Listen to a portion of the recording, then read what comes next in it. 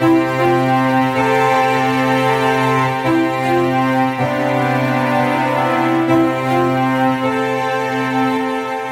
to the Wednesday edition of the Bookshop Podcast. I'm Mandy Jackson Beverly. Join me as I chat with authors and other guests who specialize in subjects dear to my heart, the humanities and the environment. To help the show reach more people, please share with friends and family and on social media. And remember to subscribe and leave a review wherever you listen to this podcast. You're listening to episode number 79. Melissa Sercia is an award-winning urban fantasy and paranormal romance author with a passion for philosophy, mythology, and all things supernatural. She is the author of the Blood and Darkness and Beautiful Dark Beast series. Melissa lives in California with her man and her cat. When she's not building dark fantasy worlds and slaying demons, you can find her in the kitchen with a glass of wine in her hand. Hi, Melissa, and welcome to the show. Hi, thank you for having me. It's my pleasure, and with a name like Sercia, I knew I had to have you on the show. Italy is one of my favorite countries in the world. Have you spent much time there? So, I have not spent time in Italy yet. However, I am half Sicilian. My father was born in Trapani, which is in Sicily, and then most of my family is from a tiny island which is farther south, called Marettimo. And so I'm half Sicilian, half British. So it's an interesting combination, two extremes. I have a lot of family there still. My sister and my dad were able to go about 8 years ago, I think now, but I was working, couldn't get the time off. So now that the pandemic is somewhat, I think, wrapping up in a sense, I would love to travel to Europe. And I've no doubt Italy will welcome you. It's a wonderful country, fabulous people. And the history, oh my God, the food, it's all great. Yeah, I would love to go there. I'm sure you'll get there soon. You write urban fantasy, paranormal romance, and enjoy philosophy and mythology. What were you doing before you began writing, and why fantasy? Wow, great questions.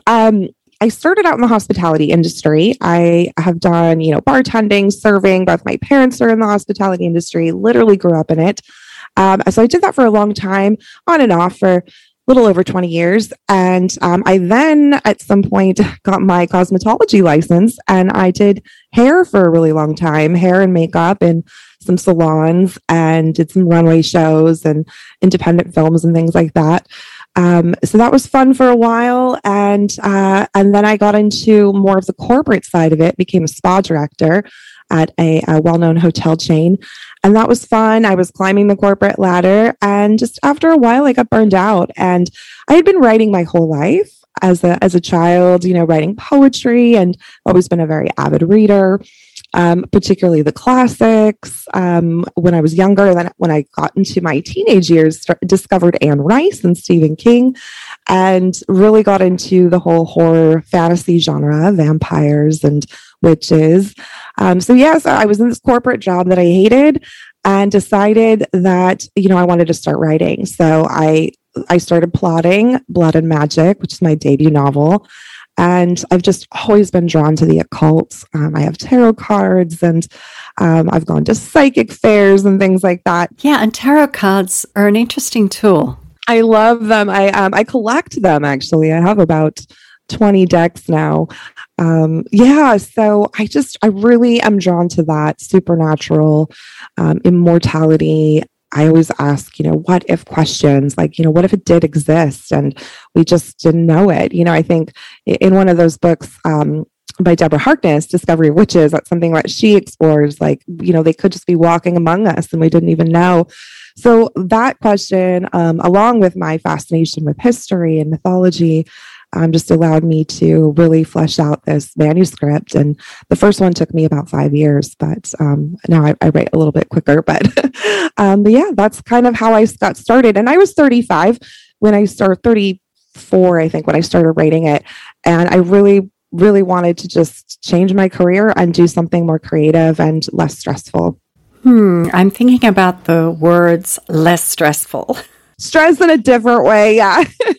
Yeah, I think stress is everywhere. We just have to figure out how to deal with it. Now, within your stories, do you have a favorite character? And if so, why? I guess I would, I hate to play favorites, but I would have to say Gray. In my first series, she's the main character. She's the first character I've ever created. And there's a lot of me in her.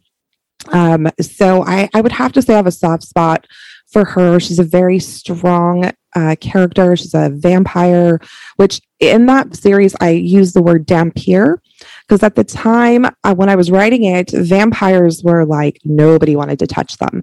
When I was querying, agents were like, oh no, vampires are over. And now they've made a resurgence. People are like, okay, we can write about them again. But at the time, no one wanted them. So I was like, well, let me change the name of it so it doesn't sound so offensive to everyone. So I came up with Dampier, which is a real word in mythology, which was a term for a half human, half vampire. So I used that word and created this world based on mythology. And Gray just sort of just came to me, and I will always, always, always love her probably the most. When we work with characters for so long, when we're writing, we can't help but put part of ourselves into the characters. Is there a characteristic of yours that is mirrored in Gray's demeanor? Probably just her independence and her sense of adventure, and the fact that, most of the surrounding characters rely on her a lot for her strength and her guidance. And that tends to be something in my life, people tend to lean on me because I'm extremely, tough and strong and resilient. I tend to, just really bounce back. So I like to, just be there for people and lift people up and things like that. So I feel like that character trait of hers is what I kind of instilled from my own, I guess, personality and my own life. And just, not taking any crap, kind of a kick-ass heroine. Yeah. And how was your journey from finished manuscript to getting an agent and a publishing deal? It was interesting. I had no idea what I was doing, to start off. So I had a Facebook, but like that was all I really knew. So I joined Twitter. I started joining like these writing community hashtags and participating in all these weekly chats that were really fun. I learned a lot about writing, started doing workshops. There is a lot of free workshops out there if you need them for craft and all that kind of stuff, and just started reading everything I could get my hands on. Basically, after I wrote the first draft, I started querying agents. I was researching, who was looking for my genre. And, in the beginning, I got, a ton of rejections. It's really difficult. I was just listening to another podcast the other day, and Lisa Cron was saying that only like 98% or the 98% of people that query don't even get a response. So it's a lot of competition, and I wasn't prepared for that. I was like, wait a minute, no one's even responding back to me. I was so, naive at the time. So I just kept querying, and then I discovered Small Press. I hadn't heard of it before. I didn't know much about it, and I found the whole Small Press route and queried a few of those, and then finally got a request, for my full manuscript to read, and that was really exciting. And once I was given, they made an offer on Christmas night. What a great gift and kind of magical. Oh my God, yeah. They sent me an email, and it was so magical. I was sitting around the fire with my boyfriend and my mom and my sister, and we were just, reminiscing about the day and just what a great Christmas we'd had. And it was about 9:00 at night, and all of a sudden it came through in my email, and I started screaming, and everyone thought someone had died, and it was just, it was pretty exciting. And so, my mom started crying, and it was this whole wonderful thing. So that happened. I signed with them. Of course, I accepted within like 5 minutes. And then they wanted me to write the whole series, the trilogy. So I had spent the next summer plotting and planning out the other two books, and wrote those a lot quicker once, because once you have that world established and the characters, it's a little bit easier to to plot out the rest and write the rest. So I did that. We rapid released it that fall of 2018. And then I took about a year to plot a new series, a spin-off series with them called Beautiful Dark Beasts. And I have 2 books out with that one. I still have to write the finale, the third one. But so that was how I got into small press publishing. And then when the pandemic hit, I was furloughed from my another corporate job, and was sort of like, okay, what am I going to do? Should I just write this third book? And one of my editors suggested, self-publishing. She's like, you could get a bigger audience, you could explore a different genre, you can get more money in your pocket, all those wonderful things that happen. So I thought, yeah, let me try this. And that has been an interesting journey as well. And as we were discussing before, it is a ton of work because you are literally responsible for every aspect of it. And I had gotten spoiled, with my publisher. Just all I had to do was write and they would, figure out everything else for me. Yeah. So self-publishing has been interesting, but I'm loving it at the same time. I'm having a great time, and I'm about to release my 8th book in a couple weeks. So yeah. Well, congratulations. And can you tell us a little about your book, Spark and Ember? Oh yeah. So Spark and Ember is a sequel to Smoke and Ritual. It's part of my Beautiful Dark Beast series. So Spark and Ember follows the story of Arya Frost, who is an elemental witch, and she's also the Aether, so she can control all 4 elements, which is very rare. Most of the covens in this world, they're either one, they're just one element usually. So she's got this special gift, and I don't want to give away too much if you haven't read the first one, but you find out why she's so special in the first book, and then the romance that ensues between her and a god named Chaos, whom she meets at her school. So the first book opens with her being at like a magical training school, and Chaos shows up to warn of this impending doom that's happening and has to take her on an adventure, a quest. And Chaos is from the other series. He makes an appearance in the 3rd book of Blood and Darkness. So fans of that series have really liked reading this one.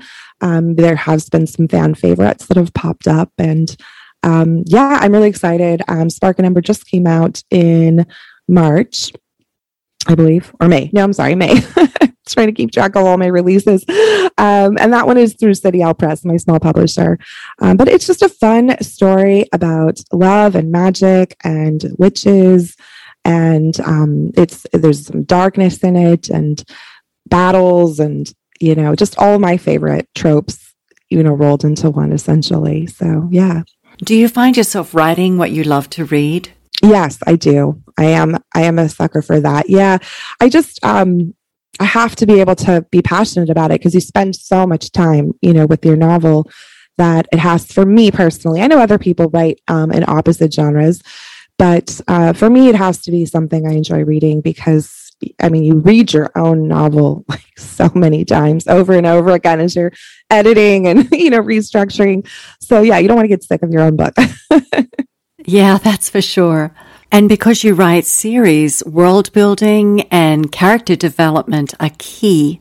Do you research and plan prior to writing? Do you keep character cards or keep a character Bible? Or are you like me and do all of the above and still have sticky notes plastered all over your office?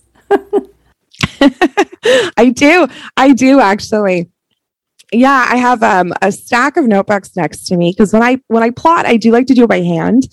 I will use, from time to time, I'll use Scrivener for some, keeping track of some things. But yeah, when I'm plotting my characters, it's hand scribbles everywhere, Post-it notes, notes in my phone. I'm not the most organized when it comes to that. I have stuff everywhere. And the world building is something I definitely do beforehand. And it's a part that I really enjoy is creating magical worlds. And even though, I write urban fantasy, so I do use real life settings, I'll take like New York or New Orleans, but then I like to create this sort of shadow world where it's a world that's beneath the real world that they can access. And that's really fun to create. And then I also take a lot from mythology too. I love the Greek underworld I've used, and Elysium, which is, the Greek heaven. And I've used a lot of Greek mythology for character inspiration as well, and story origin. My vampires in that series in particular, they come from Greek gods. They come from Diana and Apollo.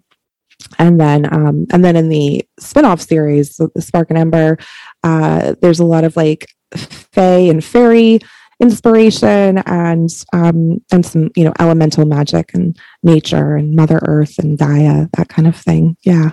Now let's talk about health and well-being, because a lot of our work is in front of a computer. We're writing in front of a computer or researching. I was wondering how you keep a work-health balance in your life regarding physical and emotional and mental health. Gosh, yeah, it's really hard. And I have to remind myself too, I do meditate. And a lot of that's with tarot cards. And then I make sure to just take breaks. So every 30 minutes, I get up and walk around and stretch, which I didn't do in the beginning. And I'd wonder why I was like, cramped up and shoulders were hurting. So I have definitely learned that you have to get up and take a walk, go outside, get some fresh air, drink lots of water. I consume a lot of tea while I'm writing. Not so much coffee because that'll get too wired. And then, if I'm writing late at night, I like to have a glass of wine, things like that to kind of pamper, myself. But yeah, it's just, you also have to take a break. Like when I'm done writing a novel, even before I start editing, I take like 4 days off to where I just sit on the couch and watch television, or I'll do yoga, or, just not do anything writing related, because I'm like a workaholic. I will write 20 days straight, without a day off, just because I love it. I'm passionate about it. And I'm also extremely meticulous as far as I like to meet deadlines. I don't like to set deadlines and then, blow them off. So I'm very organized when it comes to that kind of stuff. So that can be really hard though on your body and your mind when you're going. So taking those breaks are really, really important, and just eating really well. I only eat organic food. I'm gluten-free, and I cook most of it because I don't like takeout. So, just cooking really healthy food, make sure I'm eating properly, and, getting lots of, I'm a night owl, so sleep is hard for me. I like to stay up late. But yeah, those things are really important, because if you start to burn out, you're not going to be a good writer. You're not going to have anything great to say, because you're just going to be exhausted, and you don't want to make yourself sick, for sure. Absolutely. And that's easy to do. Now, you said you were an avid reader. Who are some of the authors whose books you enjoy reading? Oh my gosh, I love Erin Morgenstern. The Starless Sea is one of my favorite books of all time. Sarah J. Maas, I really enjoy reading her. Anne Rice. I do like a good Dan Brown book every now and again. It's, it's just fun. I know it's. Oh, me too. I think he's incredibly talented, and I really enjoy his history. So, mix that with a thriller and a good page turner. Yeah. What's not to like? Mix it up with some of your other books. It's fun. Exactly. I love the way he spins historical things to kind of create his own narrative, like with the Da Vinci Code. The way he took all of that. That was really fun.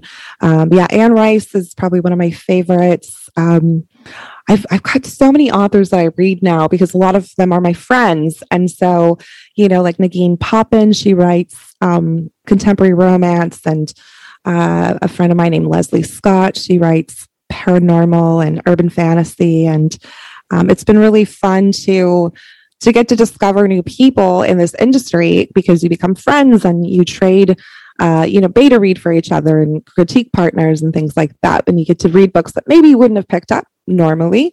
So that's been really, really fun too. My favorite book of all time, I will say, is Wuthering Heights. Yes, I read that's one of your favorite books. What is the key element in the story that attracts you to the writing?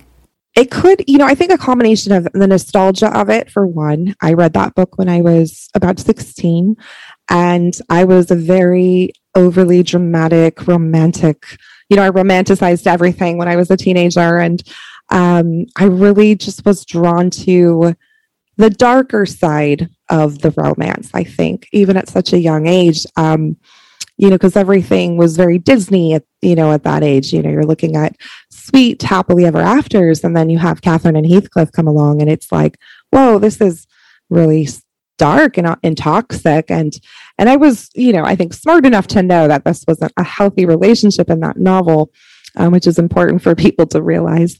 But I loved just the romanticism of it, the moors, with the mist and the setting. And, I've always been drawn to being half English. I've always been drawn to, that sort of ideal of, the castle or the Tudor on the English countryside. And I just loved the whole concept of it. And then just the way that it was written as well was very poetic and introspective. And I thought that was a really interesting style. Those books aren't written that way anymore. They're not considered good literature. Like the classics now, if you were to write something like that, an agent would look at you like you're crazy. But that was what, was considered literature then. And I think even though it's still celebrated now, I just think it's fascinating, and I really like that style. And I think you just answered my next question. What is one book you'd like to see more people reading? Yeah, definitely. I would love to see that. Wuthering Heights. Yeah, I think, because I don't know about the newer generations, like how far back they're going. I'm not sure if the classics are still, just as prominent. When I was in high school, I went to a private school, and for a little while anyways, didn't care for it. But for a couple of years, I went to private school, and that was required reading. I mean, we had a class that was literally just Shakespeare, and we'd have to learn all how to read the Shakespeare works. And but I'm not sure if they still do that in schools, if that's, with all the technology and social media. And I think it depends on the school, if they're private or public. Yeah. And it also depends on the curriculum, on the teacher. And of course, then we have cuts in education. Oh, gosh. Yeah, that's so sad and unfortunate at what's going on. But yeah, so if they would read the classics, I think it's, even though they're different and they are, they're not like anything we have now, I think it is important if you are a reader or if you want to be a writer even, to read the classics. Other than Wuthering Heights, I love Lady Chatterley's Lover by D.H. Lawrence. That's a good one. A Tale of Two Cities. Melissa, I'm sensing a lean toward romance with your taste. Ah, yes, just a little, just a little. Any others come to mind? Anna Karenina, the great one. Oh, absolutely. Did you happen to see the movie from a couple of years ago with Keira Knightley? The opening scene, it was phenomenal. And the dancing, oh my gosh, it was just gorgeous. So amazing. And just the way they captured just that whole feel, because it's so hard to, obviously make a movie from a book, and the costumes and the makeup and the hair, it just transports you. Yes, I agree. But you know what? It's a bit like when you read one book and a friend doesn't like that book and they're going, oh my gosh, what are you saying? Because I mentioned that movie to a friend of mine and they're going, oh my God, it was the worst thing I've ever seen. What? That's crazy. I loved that movie. Yeah, no, I loved it. Like I said, it's hard to recreate a book in a film or a show. So when they do it and they capture it, it's amazing. Well, it's all personal taste, and actually it's good. It's good to have everybody liking something different. But I did love the art direction in that movie. I thought it was fantastic. Right. Yeah. Oh, you know what? Another book I would love for people to read more of is Water for Elephants. That's another book that's just fantastic. Yeah. Not like anything I usually read or write for that matter, but just it was so well written and just a really moving story. Yeah. And before we go, I'd like to just mention you are what we call a hybrid author, someone who self-publishes and is traditionally published. I'd like to know a little bit about how that's going for you, because I know how much work it is to be an indie publisher and a self-published author. It's really difficult. I'm traditionally published as well, and that's how I started. And then I just decided to take the indie route during the pandemic because I, wanted to see if I could, make a little bit more money and see if I could, get that genre. But it's been difficult. I got lucky and I did get a little bit of a scholarship grant from the Mark Dawson Foundation. Well, that's wonderful because it's expensive to self-publish with the editing and the formatting and the book cover and the marketing. Yeah, so I was selected to be one of those people last year. And so they gave a little bit of money with Readsy so that I could pay for some editors and things like that. So that's been helpful. And congratulations on acquiring that scholarship. Melissa, it's been wonderful chatting with you, and I wish you all the best with your books. Thank you so much. Thank you for having me on. This has been a pleasure. Make sure to follow me on Instagram, Twitter, and Facebook at Mandy Jackson Beverly. And check out my website at mandyjacksonbeverly.com. And if you'd like to contribute to the Coffee Fund, or you'd like to financially support an episode, go to thebookshoppodcast.buzzsprout.com, click on the orange heart in the top right corner of the page, and you can donate using PayPal. Or you can email me at thebookshoppodcast@gmail.com. Thank you, and I'll see you next time. Theme music provided by Brian Beverly.